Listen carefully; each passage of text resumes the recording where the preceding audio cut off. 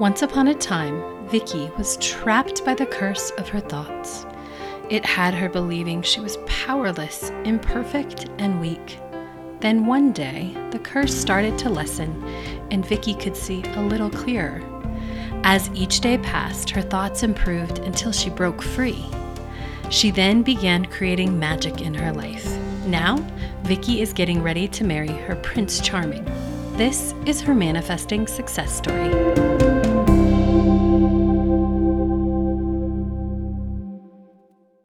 Hello and welcome to this episode. I am back with Vicky Pace. It is July 20th, 2021, and this is a continuation from our episode last week. We're going to talk about the money story survival, how it can pop up, how you can be gentle with yourself, all that fun stuff. But first, Vicky, what's awesome? I am sitting in an air-conditioned, beautiful house with my lovely dog who is happy and healthy right now. And and I've been well rested for a number of nights in a row. So yay. What's awesome with you, Cassie? Yay. What's awesome with me? I manifested, I think, an amazing dog trainer in an interview earlier with Annie. So I'm super excited about that. It's all lining up. And just excited for the pool is being rented. So I'm in here interviewing my clients about their amazing lives while also making additional money. So that's always fun for me. Right? Obviously. I love it. Very cool. All right. So what is some cool evidence that you've gathered lately? I have met someone that is getting screen tested for a new Star Wars project and is in final talks about it, and said person has also invited me to red carpet premieres for his works coming out that will premiere, and also asked me to travel with him when he films on location, like in Croatia and Rome and all the places. So fun evidence. That is fun evidence. Mm-hmm. Oh my gosh, I love it. My cousin got proposed to July 4th. Yay! Yeah. That's amazing. Mm-hmm. Oh, that's such good evidence. Yeah. I love it. So what is the best manifestation you've had over the last couple months? A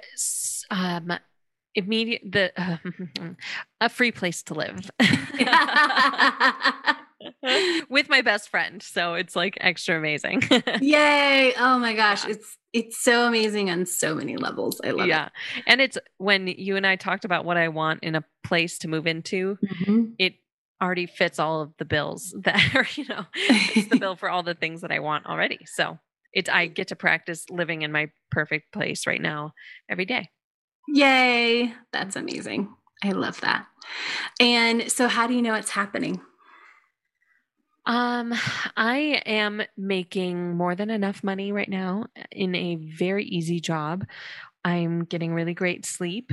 I am receiving awesome, super fun, amazing gifts and receiving compliments every day. And I am getting paid to look at amazing views and to manifest money. Yay! That's awesome. I really love that. I'm getting paid to manifest money. I love that. Me too. So all of that is amazing. Money is flowing and you're manifesting. And one of the things that, I'm going to ask you. So what is something that you've grown through or overcome in the past couple months? I have been...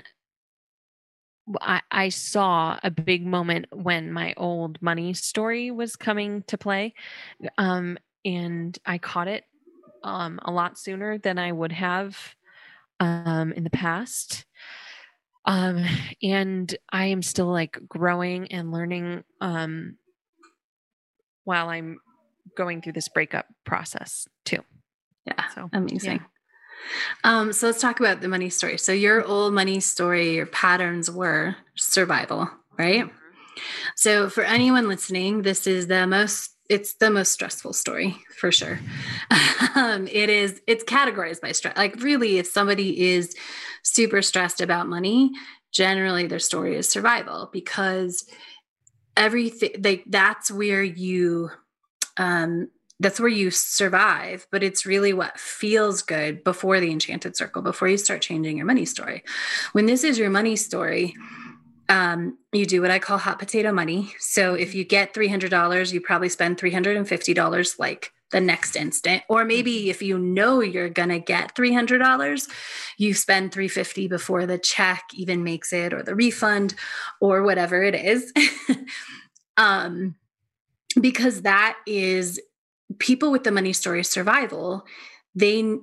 Your brain knows you can live in this panic, oh my God, how am I going to make it money place? Mm-hmm. And the only way to be in that, oh my God, how am I going to make it money place, is to have little money, is to not have enough money. Yeah. For whatever's coming next, right? Is to not have to have $100 in bank account and need 200, or to have 1,000 and need 2,000. Mm-hmm. And it becomes this pattern of being able to survive in that place. And that's where sort of the adrenaline rushes come from. Mm-hmm. So talk to us, because we've talked a little bit about this, but I want to dive into this. So what were some of the things that you were doing that were survival things before you joined the Enchanted Circle? While you were bringing up examples, that my brain automatically referred back to back in the day. The things I would do, specifically when I was working as a server back in New York City, a long, long time ago, mm-hmm. and I knew I got a big tip on a table, I'd go out that night and drink it, just drop it at the bar, even though it literally it wasn't going to get into my bank account for 2 more weeks. I still knew it was coming to me. So I would just spend it all right away. Mm-hmm. Literally hot potatoing money. I mean, I don't think I could have spent it faster, actually. And I would even, God, I'm getting a little bit of a cringe just thinking about it. I worked at a really nice steakhouse. It was really great food. So sometimes I would buy myself a really great steak. Uh-huh. And spend it all that second. Right away. Yeah. Yes. Mm-hmm. So yeah, that was big hot potatoing money. And then it shifted, it's come in different forms throughout the years, but then the moments leading up to joining the Enchanted Circle, mm-hmm. those weren't, I guess they were extreme moments. They were big hot potato money and lots of panic and stress and breakdowns. And they weren't even breakdowns. It was just panic attacks, because I wasn't breaking down and building anything back up. It was just freaking out. Right. Freaking out, and then the problem solved. And it's almost as if it never happened. Because you don't learn anything from it, right? It's oh my God, panic. Oh, there's $100. Okay, I'll be fine for 3 more days. And then there's because you aren't breaking down about it. You aren't learning anything. It just keeps happening. Yeah. And then 6 months later, something happens again, and I'm screaming and crying, saying, I can't believe this happened again. And going down a self punishing spiral. Yeah. Absolutely. And I think it's important for listeners, if you recognize this behavior, and I love this, steakhouse by the steak or buy drinks before, you're even home. Yeah. That's amazing. Cause that's what survival does, because it can't even hit your bank account. You can't have let's say it was a, extra $100 tip. You can't, that $100, as weird as it is, makes you feel unsafe when it's extra. The 100 over feels way more unsafe than the 100 under when it comes to your brain, because your brain has learned to survive through this. And if you can, if you're surviving, you're still alive, which means your brain's doing its job. So let's not change anything up, even though it doesn't feel good. Yeah, because it's the comfort zone. It was comfortable for my brain to be in a mild state of panic at all times. Yes. Just throughout the day, every single day, even when I felt good about money, there was still an underlying tremor of panic at all times. Yes. Yeah. Yeah. This question popped into my head. I wasn't planning on it, but I have been wanting to ask it to you for a while. When you said yes to the Enchanted Circle, maybe there was a couple times where the payment was coming close to coming out, but there was really, I don't think you were ever in danger of not making your payment. No. Do you think that was tell us about that? Cause I think it's super important, and I'm really curious. Was it just when you made the decision, you think you just was it's always going to work? I think what it was, I think when I first saw what the investment would be, Mhm. I immediately knew in my soul that that is super reasonable and I can absolutely do that. And I wonder if that's sort of just what set the tone for it Yes. from there on out. Okay. Mhm. Because I didn't really actively think about it until Yeah. then. It was just like another investment that was coming up every month. It Yeah. wasn't negotiable. Yes. It was happening and that was that. Yeah. And so I think it was from that different energy. Like that is was the key for you is, going out and buying drinks was getting rid of money. You didn't make the decision when you had just gotten like extra money and were like, oh, okay, I can do this. It was that sole decision, like, this is where I need to be. Yeah, because I had reached out to a different coach and that really didn't feel good, but I Mhm. still was just feeling such a pull towards getting a coach. And you and Ginny were the only people I knew of at the time. And since then I know it's a thing, like getting an LOA coach, Yeah. like I know it's a thing now. But at the time I was like, this is it. It's so but it wasn't as panic driven as I'm making it sound. Yeah. It was very much a pull. I was being pulled towards it. Right. It was like, oh, this is and I still want this, right? Not Mhm. like I have to figure it out. It was like, no, but I want this. Yeah, I think I remember just like it wasn't like a fuck it, I'm doing it. It was just like this is happening. Opening my laptop, pulling out my card, setting it up, Yes. and being on the call like 3 days later. Yes, which Yeah. is so awesome. Mm. And so from that point, over the last 3 years, you've really grown your money story. What would you say it is now, today?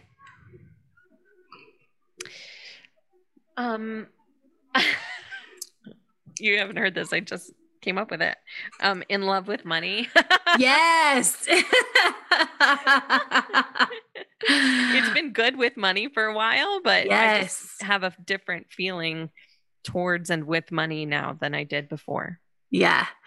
All right. I'm going to throw a question that probably should have gone in last week's episode, but do you feel, because I perceived your past relationship to be very like hold on and strangle money a little bit. Like once that ended, do you feel like then you could be in love with money? Yeah, I guess so. You're right. Yeah, that's a big parallel. Mm-hmm. Awesome. Yeah, and my part, like I was working so much with you to create my own money story. Mm-hmm. Having someone else's money story involved the whole time, I didn't realize I knew it was affecting me. Who am I kidding? But I didn't realize it until you just said it now that I think that's this space has allowed me to love money. Yes. Mm-hmm. Oh, yay. That's awesome. Yeah. All right. So, and then, as caused by the breakup our money stories will come back up. It's happened for me when we grow. There's always the potential. It doesn't have to come up every time. But what I want people to understand is it's not uncommon. It's not doing anything wrong.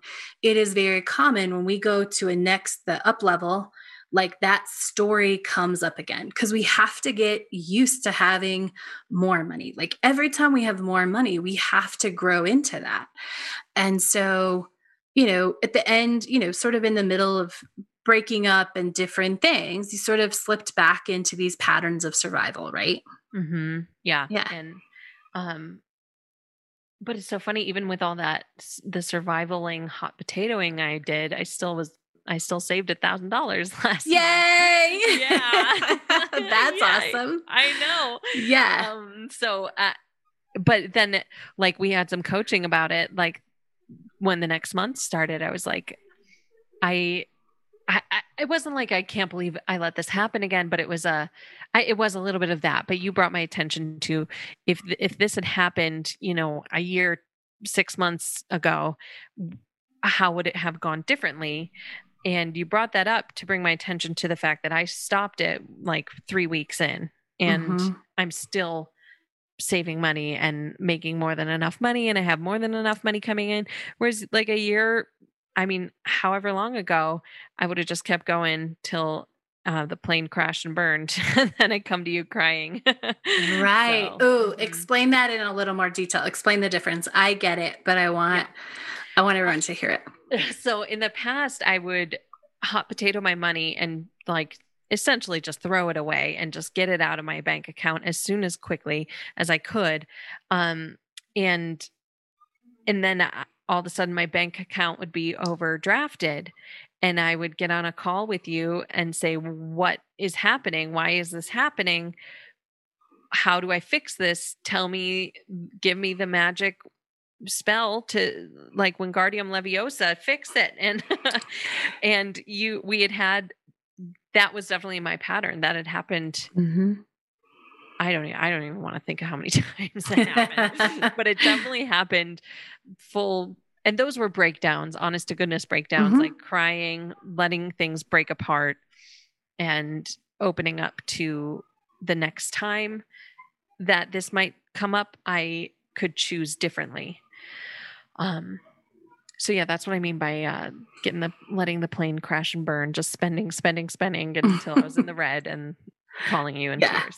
And this time you saw it, right? And you could recognize like, oh, I didn't stick to my budget. That's probably why you recognized it, right? Because you've invested a lot in your budget and a lot in understanding. And there's been a lot of coaching where you're coming like, ooh, I have an extra $1,000. Can I spend it on this? Like, nope, leave it in your bank account. Oh, but now I have $1,500. Can I spend it on this? Like, I think I need this. I think this is it. Like, is it inspired? No. Okay, leave it in your bank account. Get used to having more and more money in your bank account. Yeah, I love seeing all those digits in my bank account now. But yeah, the budgeting, it was all such a great growing, learning, growth process that I had to go through all those uncomfortable times, really get comfortable with budgeting and knowing what's coming in and out of my bank account at all times. Those are all things that help me get in tune with my instincts and my gut, and that awareness helped me be aware of my spending habits, like what was happening, and that sort of high feeling you get when you're hot potatoing money. Yes. Yeah. I will say for sure, a budget is one of those tools that is essential for survival. Like none of the money stories except for Hold Tight have a budget, and they all have their own reason, but survival is because it feels that's where you survive, is not having a budget. If you have a budget, then you just get rid of more money. And so learning to use that as a tool and getting more comfortable with a little bit more money and a little bit more money and a little bit more money is really key to changing that survival story. Any other keys to like catching it or forgiving yourself or being okay when you up level and it comes up again? Telling yourself once you've become aware that it's happening or it's about to happen, catch yourself, take a breath, change focus has been helpful for me. Like getting up and moving. I mean, not like going for a run necessarily, but just like walking to the kitchen, getting a new glass of water, or put my phone down for 10 minutes. Like I'll sometimes just set a timer and give myself some space from my phone or my laptop. And then if you look back and you're like, well, that was definitely hot potatoing money, I just tell myself, what is it? It's a thing you've told us in the past. Like I'm growing and learning, and this was an experience for me. Help me out here. Do you know what I'm saying? And this is an experience for me to learn or to do it differently next time? To do it differently next time. Yes, this is helpful for me to be more aware in the future. I have it written in my phone. I don't remember what it is. That's okay. But it's a thing. Yeah, but you use it. Yeah. And basically it is like, this is, I'm okay. And I'm learning and growing. Yeah. I'm okay. Like that's always a good thing to remind myself, is like, I'm safe. All my investments are still covered. Or even, if you're one of those people who's still in a really big survival mode and your investments are not covered, you still got to remind yourself you are safe, you're breathing, you're going to be fed tonight. You'll be okay. Mm-hmm. Like your house isn't going to burn down around you, kind of a thing. Like it's going to be fine. Yeah.